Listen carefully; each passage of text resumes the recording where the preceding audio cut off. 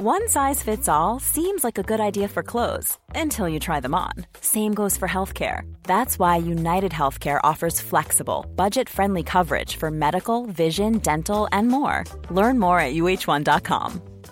Ready to pop the question? The jewelers at BlueNile.com have got sparkle down to a science with beautiful lab-grown diamonds worthy of your most brilliant moments. Their lab-grown diamonds are independently graded and guaranteed identical to natural diamonds. And they're ready to ship to your door. Go to BlueNile.com and use promo code LISTEN to get $50 off your purchase of $500 or more. That's code LISTEN at BlueNile.com for $50 off. BlueNile.com, code LISTEN. Hey, I'm Ryan Reynolds. At Mint Mobile, we like to do the opposite of what Big Wireless does. They charge you a lot.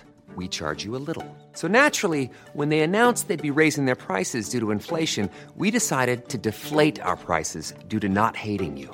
That's right. We're cutting the price of Mint Unlimited from $30 a month to just $15 a month. Give it a try at mintmobile.com/switch. $45 up front for 3 months plus taxes and fees. Promo rate for new customers for limited time. Unlimited more than 40 gigabytes per month. Slows full terms at mintmobile.com. Even on a budget, quality is non-negotiable. That's why Quince is the place to score high-end essentials at 50 to 80% less than similar brands. Get your hands on buttery soft cashmere sweaters from just $60, Italian leather jackets, and so much more. And the best part about Quince, they exclusively partner with factories committed to safe, ethical, and responsible manufacturing. Elevate your style without the elevated price tag with Quince. Go to quince.com/upgrade for free shipping and 365-day returns. Return of the Mead. Return of the Mead. Woo. Return of the Mead. You know the mead is back. Oh, come Chloe. on. Welcome to Upfront / Top of the Pops. I'm Chloe Morgan. And I'm Rachel O'Sullivan. After 428 days, not that anyone's counting, Beth Mead is back amongst the goals people and she's back in the England squad. We discuss an eventful week for Mead and what it means for Arsenal and England going forward. Plus, we ask what Ellie Roebuck's next move should be, why no mid-table team can find any consistency in the WSL, and we look ahead to the big international break, including legend Christine Sinclair's big exit. Canadian football journalist Harja Howe joins us to look back on Sinclair's incredible career and how she'll be remembered. Right, as always, every single week, before we get truly stuck in to the weekend's drama, what is your big moment of the weekend, Rach? Well, I knew what I was going to say, and then you told me what you were going to say. So, I'm going first, so I don't know why you're teeing. It was going to be, we did, of course, Mead, but we're going to talk about Mead. So maybe I'll make mine a bit more specific. Go on. Given I know what yours is. And that's going to be Bunny Shaw's second goal. Oh, okay. Because I honed in. Yeah.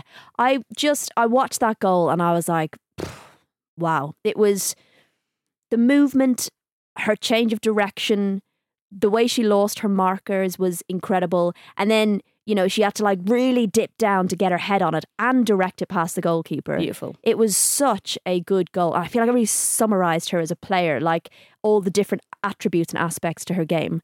So I'll pick that one. Okay, well, I was going to take a more zoomed back version of that, which is the fact that Bunny Shaw scored all of those 3 goals in 14 minutes and 52 seconds to nail the coffin of Spurs' incredible start to the season. Spurs obviously haven't been beaten by that amount in quite a long time. Pretty much around the same time, actually. Last year, wasn't it, to Brighton? Was it the big 8-0? Oh my God, remember that? That was about, that anomaly. That was bonkers. It's that. So it's kind of, maybe it's just a throwback to last season. It's funny, you called that 8-0 win an anomaly, which it was, but it's interesting how this Man City 7-0 win has now been the thing that this shows the gap in the WSL is massive and it's getting bigger. And it's you're like, not. Okay, calm down. It's still just another anomaly. It is an anomaly. I mean, when you look at Spurs' form this season, I think we should just take this in isolation. Sometimes you just have a shitter and sometimes you've got to just concede that Bunny Shaw's on the pitch and things will happen. Well, we'll get to this, but the thing I think that we've accused Man City of a little bit this season is a lack of clinical finishing. And when you have a game like that where 10 shots on target, 7 in goals. That's 70% if my GCSE maths serves me correctly. That is unreal.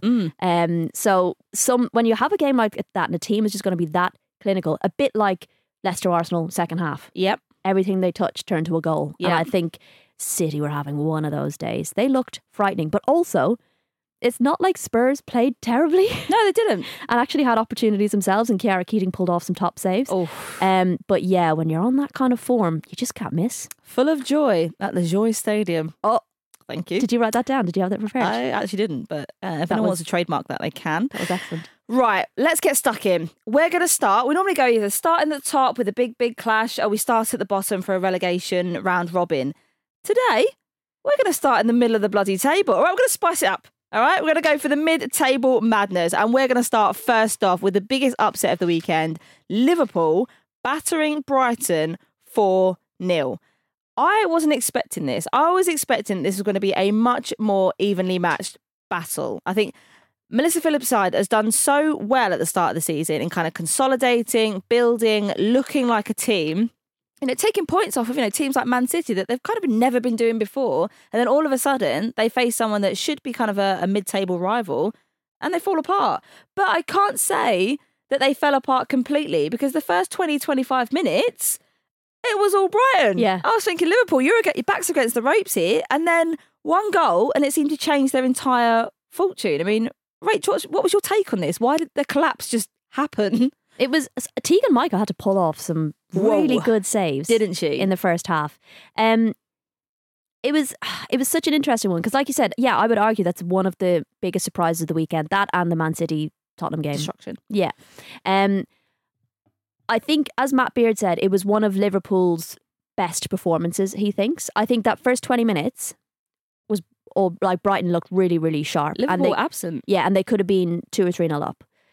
And when they didn't get those goals in, I guess it kind of gives you, when a team has their back up against it and they're preventing those goals going in, and you're like, okay, we're still in this. We can get a foothold in this. And they got a foothold in it. There was a ruthlessness to the way that Liverpool played, particularly in the second half, where they just looked so dangerous every time they went forward. Mel Phillips did acknowledge post-match that the changes that they were frustrated with the 2 goals they conceded in the first half. So they should. Yeah, absolutely. It one from a set piece, and it was one of those blink and you miss it kind of goals from a corner. It was whipped in. But then she said that they obviously made changes. I think they went from I've seen different things around, but from looking at the game, it looked more like they'd set up in a 3-4-3. They went then to a 4-3-3, I think, in the second half, which is understandable when you're trailing and you want to be a bit more attacking, but it also means that you lose that defensive, support when the other team is attacking, and those 2 wing backs or full backs aren't able to drop back in the same way.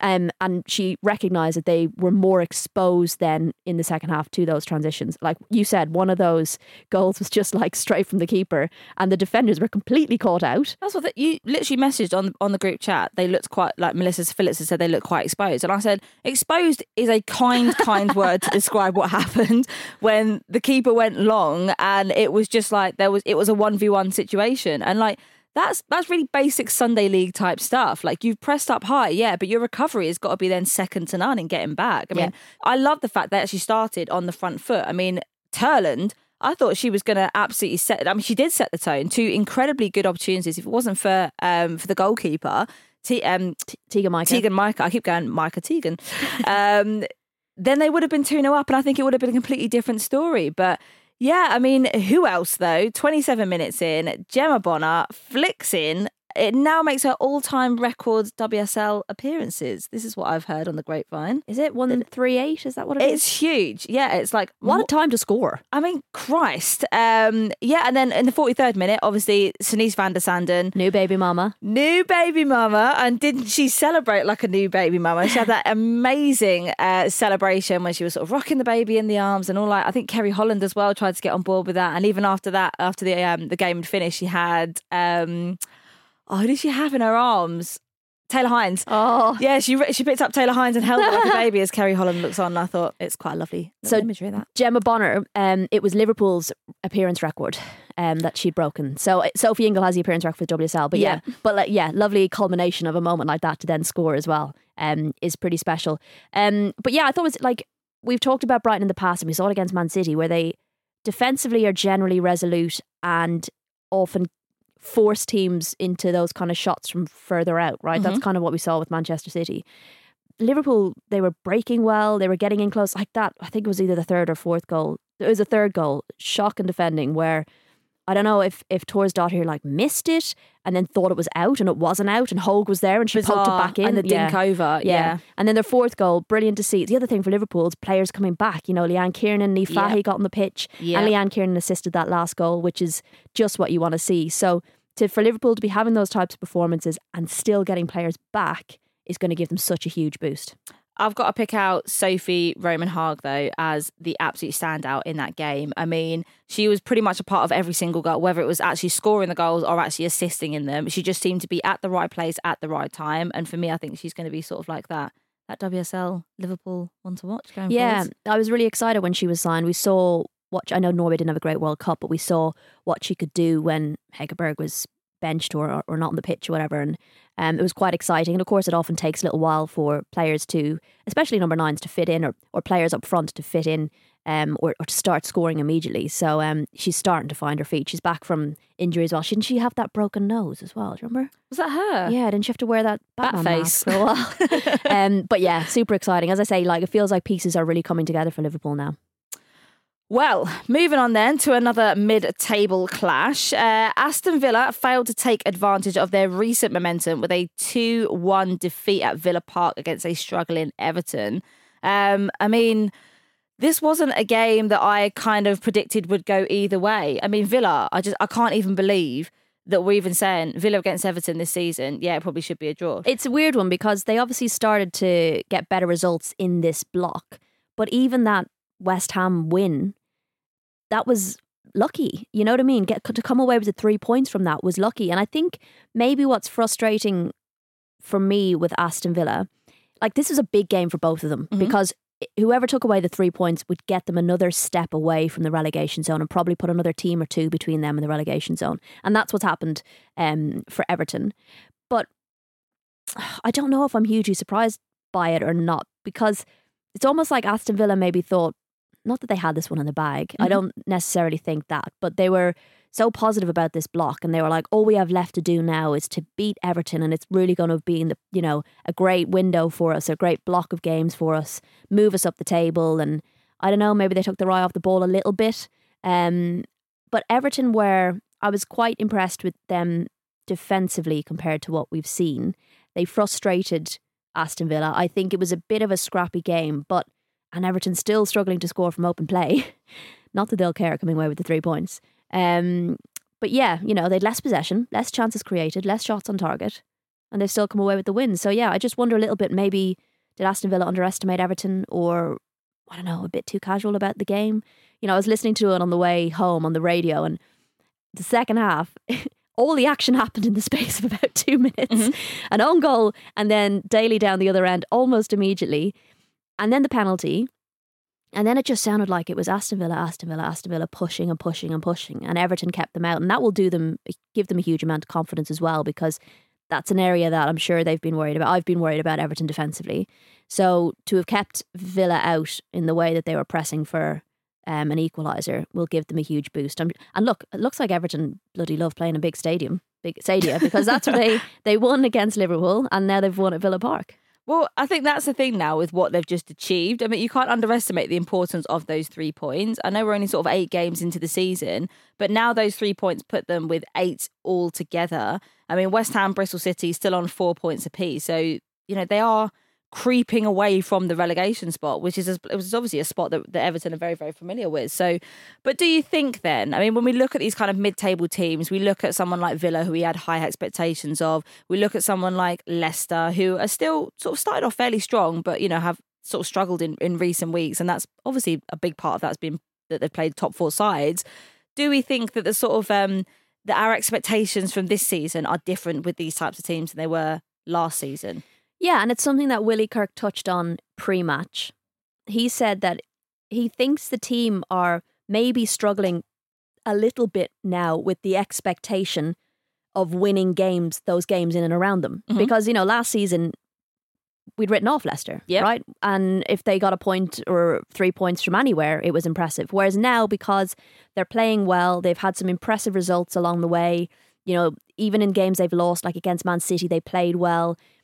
it's almost like the expectation now is shifted. And when you see these teams that are in and around each other in the league playing each other more in the mid-table, the expectation now, it's the same at Brighton. You expect them to now go and win. You're expecting Leicester to maybe come away with points. And he said that maybe that's something the players are struggling with a little bit now, as they have expectation on them. Whether that's an excuse or not, I don't know. But I think that's nice. I think it's a sign of the times, isn't it? That you're going into a game like Leicester Arsenal, where I think my initial thoughts were, okay, Arsenal are probably going to win that game, but I was thinking it's going to be very evenly matched. And for the first half, it was hairy as hell for Arsenal. So I think Leicester were the better team. It's that on the first half, they should have won the game. So I think it's nice now that we actually have these expectations. Like Spurs, we're expecting Spurs to do better than they did. That Man City 7-0 was absolutely completely unexpected at all. I think the odds on that were about 200 to 1.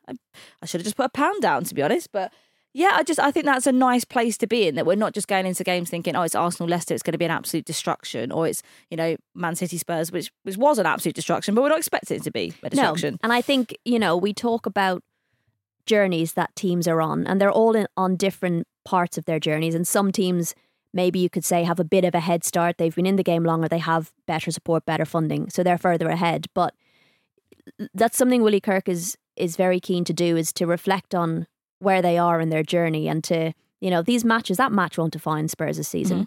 And I think what they're doing is looking at that first half against Arsenal and saying, that's how we can play when we get things right. Yeah. And it comes with experience, getting things right all the time, because it's really bloody hard to do. And it's knowing that this is how good we can be. Now we need to get to a position with our training, with our investment, with other players that we bring in, that's the level that we maintain, rather than achieve every other half. And consistency, and they're all on this different level of a journey, and it's quite exciting, because I know we were touched there on 7-0 win. It means there's a massive gap, and the gap's getting bigger. For me, it's that gap is getting smaller, and it's not getting smaller quickly, but it is getting smaller because they're moving further along on their journey. And I think, sometimes it's better to take a bit more of a holistic or bigger approach when you're reviewing these kind of games. A wider lensed angle. Oh, that's it. Nice. Beautiful. Yeah. Right. Well, we've had a nice, tasty little question come in, because I think we obviously work in football. We're constantly in the thick of it all the time. We come across so much difficulty trying to capture every single moment of the weekend. And why is that? Because some of the fixtures happen to be all at the same time. So we had a question in from Illy.1.6. That is a great name. Please tell us what that means. They said, what do you think about all of the WSL fixtures being on one day? I think they're not all on one day. Sometimes we do have one fixture on a Saturday, which is a nice special. But we do have a lot of fixtures that seem to start at the sort of 12:30. One fixture starts then. And then we have about 4 games that start at 2:00, and then we have sort of one game that might start at 4:30, and then another game that might start at even the 4:30 one's an anomaly. 6:45, and it does feel like actually you have to choose which 2:00 game you're going to watch. You can only play one half of the 12:30 game. You can kind of only see one half of the 4:30 game before the 6:45 one kicks off. And then I quite like the 6:45 fixture because it allows me to sit down with a nice bottle of red.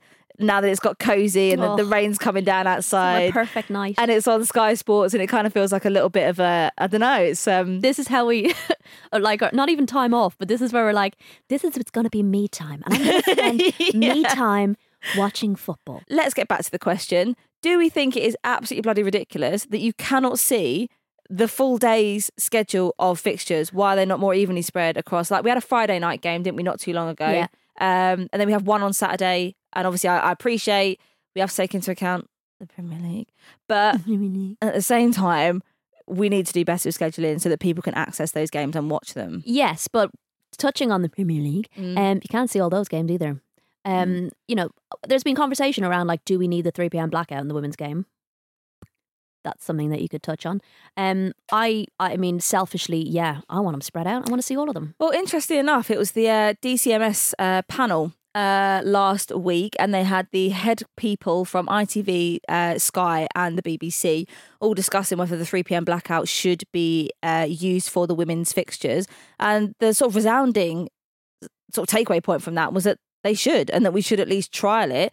They were kind of saying it's not going to be a one-stop shop, a kind of fix-all for everything, because also you've got to appreciate that, around that time, a lot of people like to actually go to the game. So you might not find that the attendances are going to be that great during the 3 p.m. time. And also, I mean, like you were saying before it started, 6:45, I think, is a nice, cozy little night in. But is anyone going to go to a 6:45 game on a Sunday? When we talk about that, basically, we sometimes think that the women's game is going to have the same problem that the men's game has without actually trying it. Mm-hmm. And we do have different audiences to tap up in the women's game. And I appreciate it can be annoying when the men's team and the women's team play at the same time, for sure. But I think I'd rather trial it and see rather than just decide without any real insight that it won't work. Yeah. And the 3 p.m. blackout was something that was started, I think, in and around the 1970s to help the Premier League. I'm not even sure you need it in the Premier League anymore. Well, no, and that's what they were kind of saying on this DCMS panel, is that it's completely outdated and that actually you're just sort of blocking off this period of time for absolutely no reason. So basically, we definitely advocate the 3 p.m. spot being used for women's football, and we don't think the WSL fixtures all being on one day is a very good idea. But thank you, Illy.1.6, for that incredible question. Really appreciated that.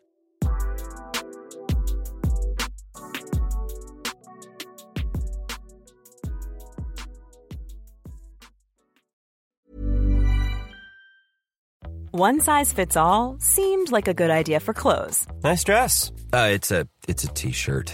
Until you tried it on.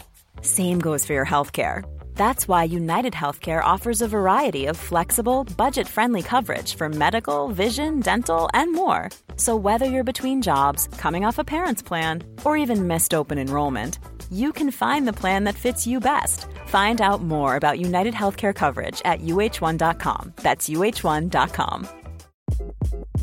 Hi, this is Craig Robinson from Ways to Win, and support for this podcast comes from Invesco QQQ, the official ETF of the NCAA. Invesco QQQ is proud to sponsor this episode, and even prouder to provide access to innovation for the last 25 years. Basketball has had innovations over the years, too. We're seeing the game played in new ways every day. Learn more at Invesco.com/QQQ. Let's rethink possibility. Invesco Distributors, Inc.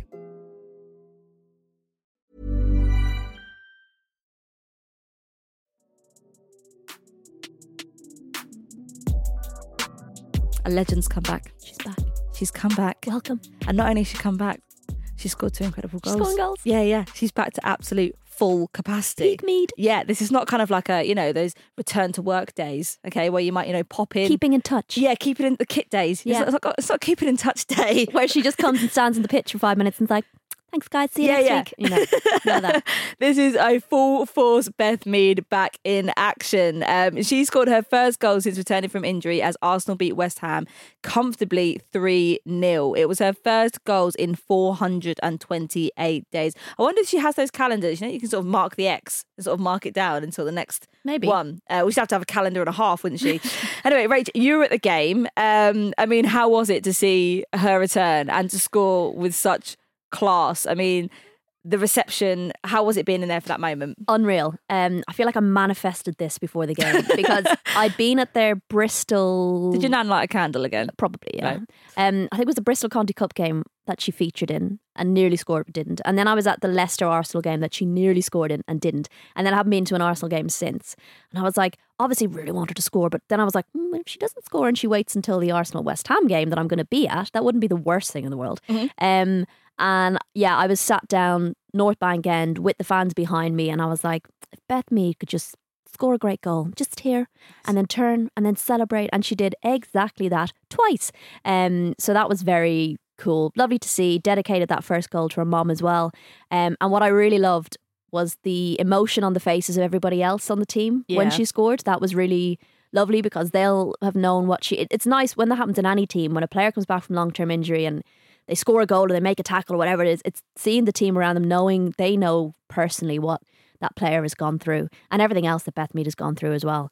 And oftentimes that's like the monkey on their back to just get that goal, get that first goal back. And when she picked up the ball and she took on the player, in my head I was like, this is going to be a goal. Like she's had that head on her. She was determined. She was going to do her dazzling footwork, which she still has, and not just any old goal either. She scored with her left foot. I asked her about it after the game, and she was like, I was really happy because normally my left foot is for standing on, and actually she scored an absolute belter with it. So well done, Beth. It was just a really like iconic moment. It was like when like Viv came back, or like it just feels Chloe like Kelly. Yeah, like any of the greats coming back just feels like it warrants this massive crowd like atmosphere. This kind of, and I don't think it even matters like who you support in those moments. It's just like a celebration of an icon returning to glory. There was a lovely moment actually in that game. I saw a clip online where Viv came on and Sissoko just said to her, "Welcome back," and Viv was like, "Thanks." And I was like, guys, you're so sweet. Sissoko's so lovely. She's such a lovely person. She's so like wholesome. So that was a lovely little interaction. She gets so much shit though, Sissoko. Oh, she's like badass on the pitch, but like she'll like tackle someone like super tough tackle and then turn around and be like, "You all right?" So she is very lovely and warm. Well, she also does have, I think the reputation precedes her, because we met her on the WSL media day back in September, and she obviously is one of the nicest players that I've ever met, but she also is the most red carded player in WSL history. So is she? Yeah, she is. Yeah, just three red cards. Okay. It's not a lot, no. but yeah, it makes her the highest red carded player. So she likes those tackles and she likes them strong. But I rate that. I do rate that. And look, you can go and tackle someone hard and then turn around and give them a hand up. Well, that's how it should be. It should be competitive. It should be aggressive. Mead versus Miedemar. We've got a question in from Guna0875. What is it with all these, quite Guna unusual... 0874 was taken. Do you reckon? Yeah. All right. Well, I've got Guna0873. So who gets the puppy after the match on Friday? Is it Mead or is it Miedemar? And they live together. Yeah, they do. So I'm pretty sure both of them. Or just sleeps in the middle of them? Well, why not? It gets all the love and attention. Well, maybe Mead gets to take it out on a walk because she scored the goals this weekend. Maybe Extra that's cuddles. what we should do. That's what we should say. Yeah, so Miedemar, if you want more control of the puppy, then do better and score more goals. I don't mean that, Miedemar. You did a fantastic job. Arsenal face Chelsea on Sunday, December 10th, after the international break. Sean Connery. The international break. This, of course, came just after Serena Wiegman recalled Mead to the England squad on Tuesday. This is massive. After Wiegman previously saying in, was it October, September time, that, Mead still wasn't ready. She still hadn't got minutes. It was still too early to call it. And then literally a month later, Mead's back in the squad. I mean, just the mentality of that, I think, is huge. I mean, we've seen, it's almost like, thank you, Serena, for picking me back in the squad. Here's the 2 goals. You picked well. She rises to the challenge, doesn't it? Yeah. And I think it'll have a similar effect on England. Like, it picks up a team, doesn't it, when you get a player back and a well-performing player and a player that you can rely on for goals and for assists, and that is what Beth Mead does and is doing already. So I think it's great. I think it's a nod to the fact that she's been doing so well and fought so hard and she's performing, and we might not see her start, but we might see her come on, and she's such a weapon. I think it's you can't underestimate also the personality that Mead brings to the squad. I mean, obviously Leah Williamson's out, not going to see her until hopefully early next year, but we still don't know the sort of timings. Bright is obviously gone down with a knee injury. She's been taken or withdrawn from the England squad. So you've already got sort of players that the sort of more experienced, level-headed players, the ones that a little bit senior, mature players dropping out. I feel like Mead is a kind of nice replacement for someone like Bright at this time when the team's feeling a little bit unsettled. They're obviously under massive pressure to try and make these 2 Olympic qualifying games. Mead, even if, like you said, it doesn't start, I think her presence on the bench and around the camp and, having been a part of these high intensity, high pressure games is going to do absolute wonders for the mentality. The mentality of the squad. England are going to need to draw on that because there's pressure, big pressure on this window. Got the Netherlands on Friday, we've got Scotland on Tuesday, 2 huge games, and if my calculations are correct, go on, try it. England need to win both games and hope that Belgium drop points. Yeah, if Belgium win both of their games, it doesn't matter if we win ours. Right, well, it's a lot of pressure. So to feel like rather than just players being injured and not being in the squad, you've got some weapons coming back. That's a good thing. And we know Beth Mead performs well at Wembley, scored a hat-trick against Northern Ireland as well, one of the quickest, remember? So yeah, maybe we just need to manifest a Beth Mead goal at Wembley. Okay. Shall we? All right. Well, yeah, should we do like a double bubble like a coil and seance, trouble. kind Yeah, of like a seance. Right, if you could choose your starting attacking lineup, say Mead, obviously I know she's probably unlikely to start in those games, given that she is still sort of coming back. I know she had her first start for Arsenal. She could start the England game, but it would be a little bit risky. But who do we think, if we take out the fact that Mead is a sort of still coming back? Backline, I reckon you'd have Niamh Charles, Jess Carter, Alex Greenwood and Lucy Bronze. I think Niamh Charles has been brilliant. I think she should start. Yep. Walsh. Yes. I'd like to see LJ in the 10, personally. Yeah. I mean, you can't ignore her, really. She's unignorable. God, this is like... Come on, help me out here. Do you start Mead? I really like... I'd love to see Hemp and Russo playing in a 2. Again, I loved that. I really enjoyed it. I don't know if Vegan would partnership. risk that. I'll Yeah, always I just remember that loved it. partnership again in the China game. That was where it that was the first time we'd seen it, and it was so effective. Bear in mind, it was against China, completely different opposition, but it was a thing of beauty. But I do think as well, if LJ's in the 10, it leaves space for Chloe Kelly to come in. I think she deserves to start as well. I think her and Hemp have been absolutely unreal. Lauren Hemp is arguably unplayable at the moment and one of England's most consistent players. The goal that she's scored having an unbelievable She's having a field day. She's having an absolute field day. Unreal. But I do think there is a partnership there with Kelly and Hemp that I just think you can't. They've been together now for so long. I love it. And it just I'd works. hate to be defensive. You'd be like, well, don't push them left because she's... Well, don't push them right because she's... You're like, kind of way. It's like, both sides are going to get you. And then Get like, off the field. LJ through the middle. Surprise! Yeah. Well, maybe let's manifest that fun. That kind of craziness. All right, well, we'll see. It'll be a good... I mean, with Serena Wiegman, she doesn't like consistency anymore. We could see a whole load of rotations happening in this game. And rightly so. I mean, it's literally throw the absolute sink and barn door at this thing, really. You've got nothing left to lose. Could we start more than 11? Would anyone notice? Get Earps up front. Why not? Crack Actually, him. speaking of Earps. Go on. Ellie Roebuck. Rachel, I don't even know where to start with this. Okay, let's just go back to how this all happened. So Ellie Roebuck in May was red carded, last game of the season for Man City against Man United, took out Nikita Paris on the edge of probably about 10, 12 feet outside the edge of the box. It was a clear red card. I don't think anyone's disputing that. Since then, she's obviously been at the World Cup, arguably Earps is number 2. Obviously, didn't see a minute of the World Cup, but that was to be expected. Earps was on absolutely flying form, and she, it would be weird for us to see her in that spot. Anyway, I'm assuming probably had quite a nice tournament with Earps challenging her. They're at the same level. They're sort of, playing for top 4 clubs. And then obviously off the back of that, what we see at the start of this season is Kiara Keating going goal, which is phenomenal to give a 19-year-old that kind of exposure very early on. But it did sort of pose a question, okay, well, is Roebuck injured? What's happened to her?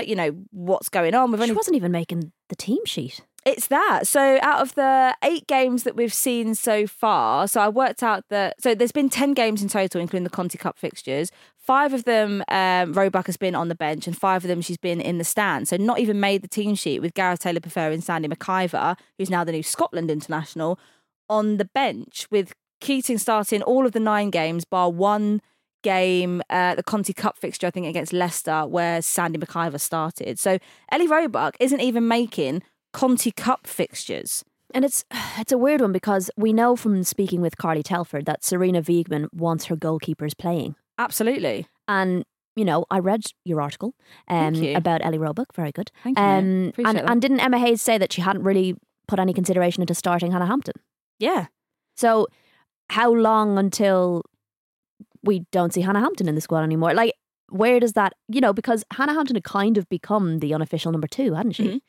Mm-hmm. So it is interesting, and I just, it'll be interesting to see what happens in January, whether she stays. I can't imagine she'll stay. She's out of contract in the summer, and I'm assuming Man City would want some money for her. I think we might see, I think somebody asked us this last week about whether the January transfer window is a good time for goalkeeper movement, really, but I actually think we might see some goalkeeper movement. Well, I mean, she can't be happy. She absolutely cannot be happy going from number 1 at club, number 2 at country, to not third choice keeper at club, and not even in the squad for country anymore within the space of 3 to 4 months. I mean, this goalkeeper, one of the hardest and probably most isolating roles in a team, because once you're out kind of thing. It's not, it's not like you get subbed in during a game.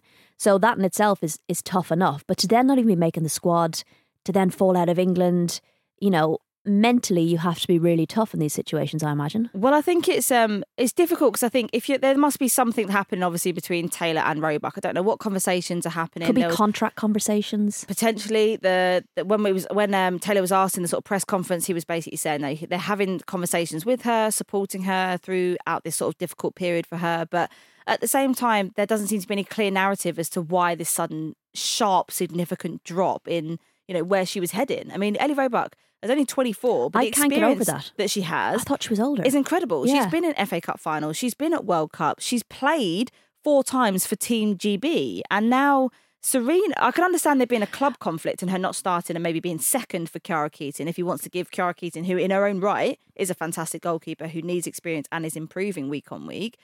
But at the same time, then that doesn't translate into her being dropped for England. Well, it does if she's not playing. Doesn't if you're the only narrative that Serena is given is that you're not playing, but then Hannah Hampton hasn't. True, but then when you think about it, with Hannah Hampton being the kind of the number 2 goalkeeper, it's almost like, could she be next, if you know what I mean? But rather I see than Hannah dropping Hampton both. has always been number 3 to Ellie Roebuck. Do you think so? Yeah, throughout the World Cup, I would have thought if something happened to Mary Earps, I would have gone Ellie Roebuck would be the natural number 2. Yeah, because when you think about the importance of that experience in a squad and how important, being in camp has been and stuff like that, how important that is. Yeah, it's a very unusual one. It's a shame we have so little. But saying that, so for example, something happens to Mary Earps in the lead up to this game on Friday, the lead up to the game on Tuesday. Is it Tuesday? Yeah. Yeah. Who do you put in? Well, that is the question now. Do you put in Chiara Keating, who started pretty much all of Man City's games and had a incredible start to the season, or do you put in Hannah Hampton, who hasn't seen a single WSL minute this year and probably has more England experience than Chiara Keating has, who has never had a senior cap? It's such an interesting one. But why would Serena put herself in that situation? You've got Mary Earps as your number 1. Take a medium level goalkeeper like Ellie Roebuck, and then you have an absolute youngster like Hannah Hampton and a goalkeeper who's had that experience in. That's what I don't get. Yeah. And is someone like Chiara Keating and Hannah Hampton going to challenge Mary Earps in the camps in the training sessions as much as one of these youngsters is? Like, does Mary Earps really think that Chiara Keating and Hannah Hampton are in contention for that for her shirt? No. Well, I don't get it.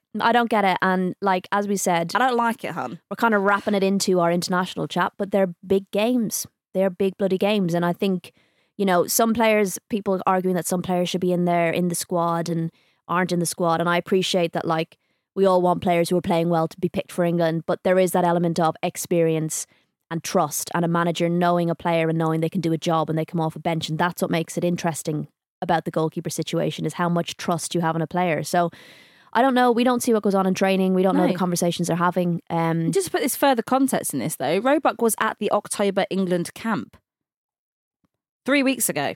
Yeah. I don't understand. So Chloe's raging, guys. She's raging. I am absolutely raging at the lack of information that is being given about this quite horrible situation for Roebuck, who seems to have done absolutely nothing wrong. Even when the issues were happening with Hannah Hampton, at least there was some narrative around it, being maybe an attitude problem, her to mature, to maybe come back, and sort of she's done that now. But there's not even kind of anything being given about it. So I just feel quite aggrieved, actually. Yeah. And I'm thinking, do you know what? There could be another Manchester opening happening in the January transfer window. If wink, wink. Nudge. Nudge. If Mary Earps is doing a runner, yeah, that's what I mean. There could be multiple goalkeeper movements. Right, Chloe, we do need to kind of further touch on this England business. We can't just talk about goalkeepers. We can't just talk about goalkeepers, right, because England could potentially, in the next week, find out whether or not they're going to the Olympics, win both matches, and potentially Belgium drop points as well. Netherlands are on 9, Belgium on 7, England on 6. Yeah. Basically, England need to bloody avoid being relegated or, ending up bottom of the group, because that would be disastrous. Horrendous. But yeah, and then it's weird because some of those Scotland players could be in contention for Team GB. Could we see Aaron Cuthbert being suddenly having an absolute shocker against England? Oh no, it's an own goal. To add to sort of the conversations that we were having when this tournament first kicked off, we were like, okay, what the fuck is happening here? Because Scotland are in this. They can't qualify for the Olympics by themselves. It's only England that can do that. But England face Scotland in these games. Which could potentially be a massive game as well. Now England face Scotland in what could be the decider for the Olympic qualifications. But you also have someone like Sandy McIver or, Cuthbert or who else is there? There's only like 3 Michael players, Thomas, I think, who are in contention sort of in the Scotland squad who could be making the Olympics, but it would be in their absolute best interest Sam Kerr, for someone like the Scottish one. Sandy McIver to go, oh, I missed it. Oh, shit. oh, went through my arms, that kind of vibe. And I'm like, I don't understand how we could end up with this level of conflict at international level. Like, who has not thought about this? But we have tell us who has already been kind of confirmed. Well, 5 out of 12 participants have already been selected, are in. They're absolutely job dones. Brazil, Colombia, USA, France and Canada. During this international break, Canada's greatest ever player will be playing her final matches for Canada. Who am I talking about, Rach? Obviously, Christine Sinclair. And this is such a great segue. Go on. She's retiring after Canada's doubleheader with Australia. You were speaking to Canadian journalist Harja Howell to find out all about Christine Sinclair's final farewell.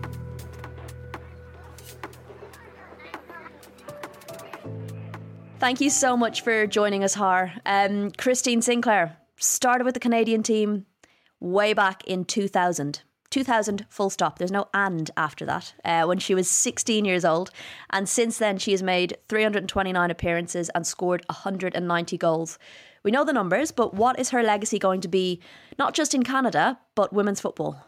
I mean, she's the GOAT. She's done it all. She's represented Canada for over 2 decades on and off the pitch. I'd say she's, arguably not just one of Canada's best soccer players, which she is. She's one of Canada's top athletes that we've ever had in any sport. So her legacy is inspiring young kids to play on the women's national team. We've had players that have grown up watching her that are now her teammates, Jordan Heidema, Julia Grosso, Lawrence Buchanan, just to name a few. So she's really inspired an entire country with how well she's played and how well she's carried herself. So her legacy is a lot more than what she's done on the pitch with 190 goals, winning gold, bronze. But it's more like her character and what she has done and what she means to our country that I think people will remember.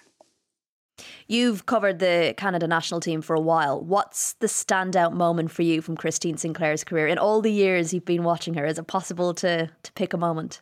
Yeah, I started in 2012, so I'm thinking, wow, that's a long time ago. But I have to go back to the one game that everyone talks about in Manchester at Old Trafford. She scored the hat trick. We all know Canada lost to the States in controversy, if you will. But that game really put Canada on the map. It really got people talking about Christine Sinclair as one of the best players in the sport. It helped propel Canada to winning bronze, their first major medal at a major tournament. So I think that game, just her putting Canada on her back and saying, we're not going to lose. Now, ultimately they did.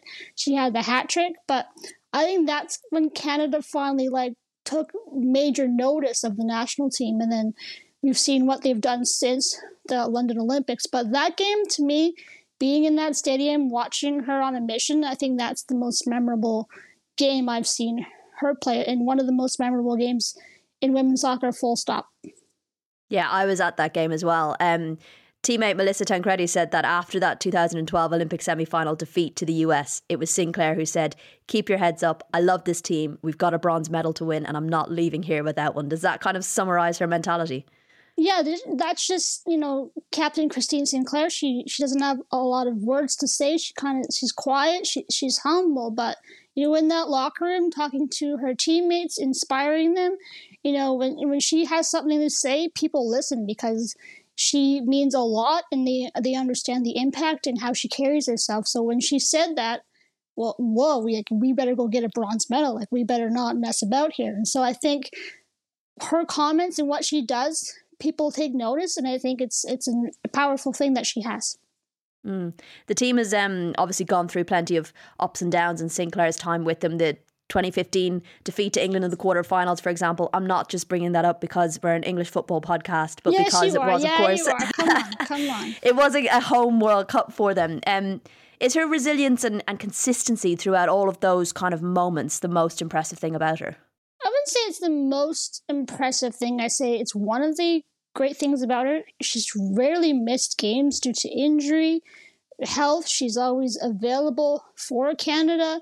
I know in the latter years, maybe she's not started as many games as she has previously, but she's always, put up her hand and said, I'm going to represent my country. So I think being healthy and fit for 2 decades, it really has helped her carry herself and represent Canada. So it's a remarkable thing. I think we've all seen injuries, ACL injuries in women's soccer. So to have her healthy and being available and representing Canada, it's something we don't see a lot, and I don't think we will see going forward. So it's certainly impressive, but not the most impressive thing.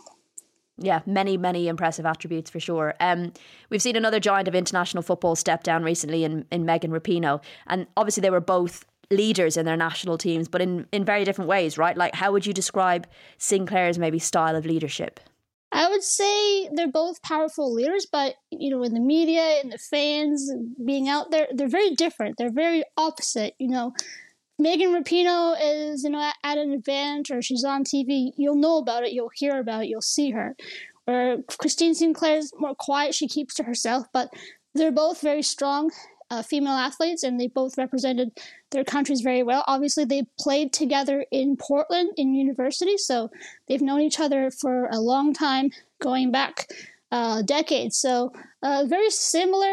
They both, they're both very vocal leaders inside the locker room, and I think it's going to be great to see how Canada honors Christine in her final game. We saw what happened with Megan Rapinoe, with OL Reign in the U.S. national team, but I think Canada is going to do something similar, hopefully.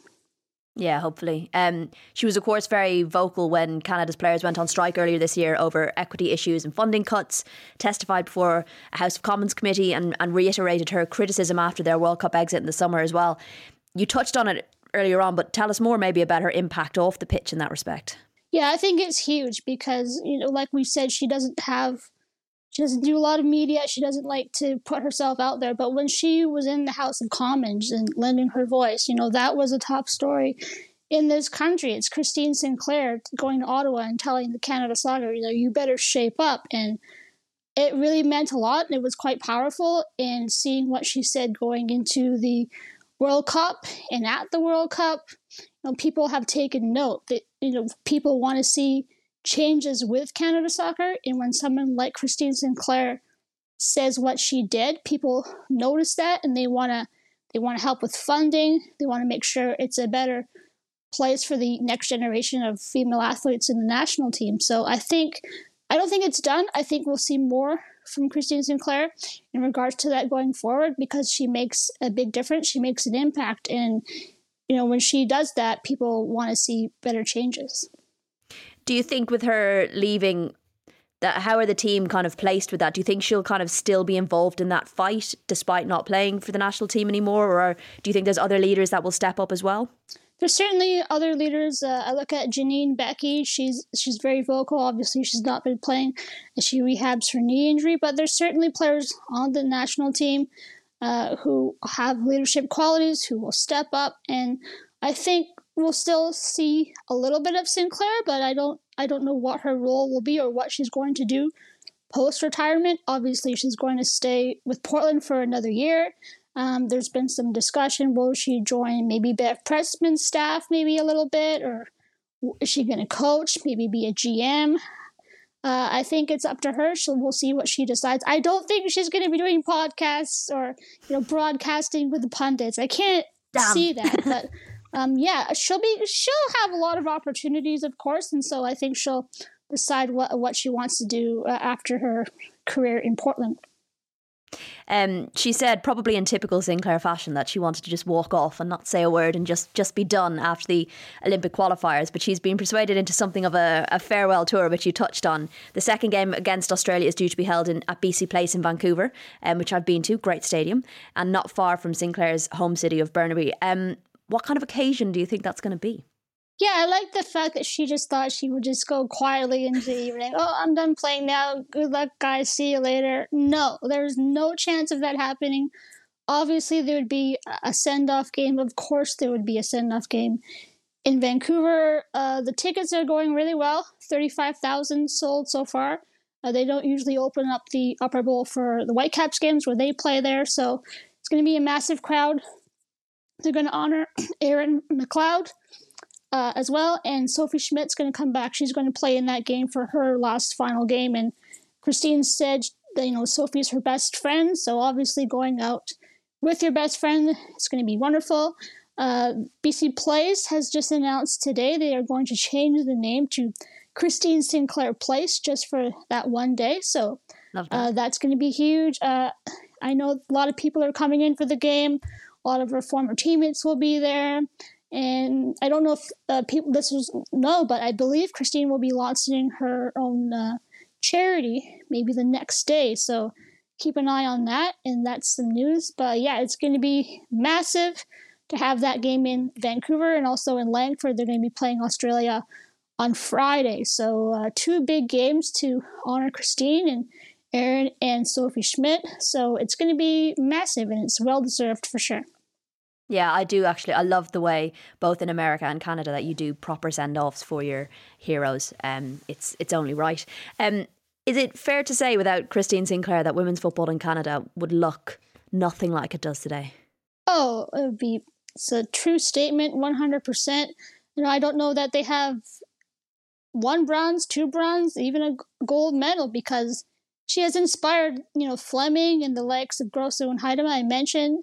If they're not seeing Christine play on this team for decades, are they picking up a soccer ball? Are they wanting to play, football for Canada? I don't know. So definitely, if there's no Christine Sinclair, is there even a Canada national team program with all the budget cuts and all the financial challenges behind the scenes? So definitely, she's inspired a country, as I mentioned, and she's paved the way for so many athletes in this country. So it's immense to see her playing for the 2 decades, and Canada will certainly honor her, and it will be fantastic, hopefully. Hopefully she scores a goal. Well, how awesome would that be? Unbelievable. That would be the perfect send-off. I think actually just having you on to talk about her has been the perfect way to kind of sum up her career as well, because you've given us a real flavour of her impact and the longevity of her career, both on and off the pitch. So I think you've done an excellent job, Har. Thank you very much for joining us. Oh, no problem. Thank you very much for having me. Great to see you.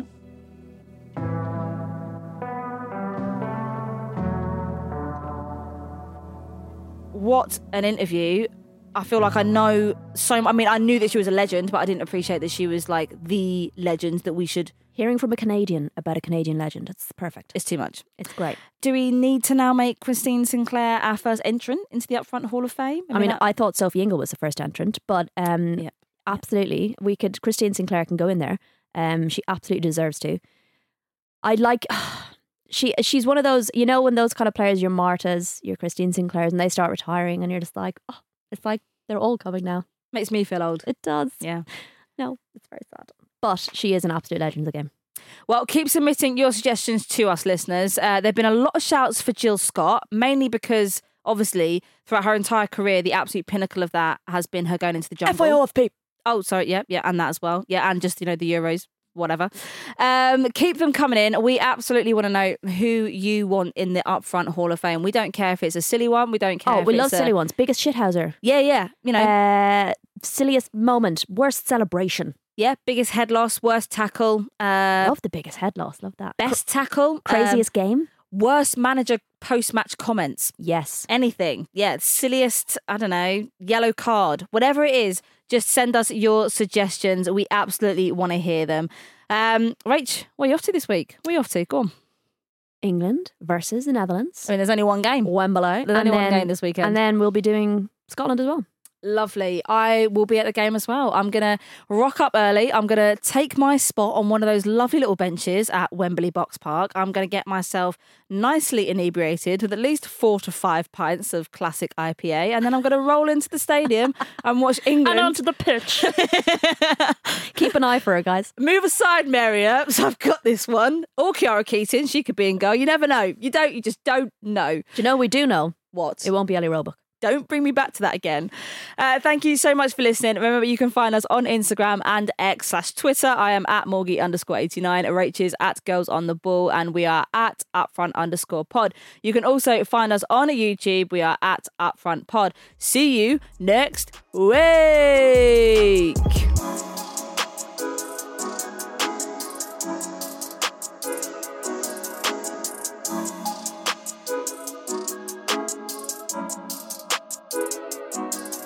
Upfront is a Stack production and part of the Acast Creator Network.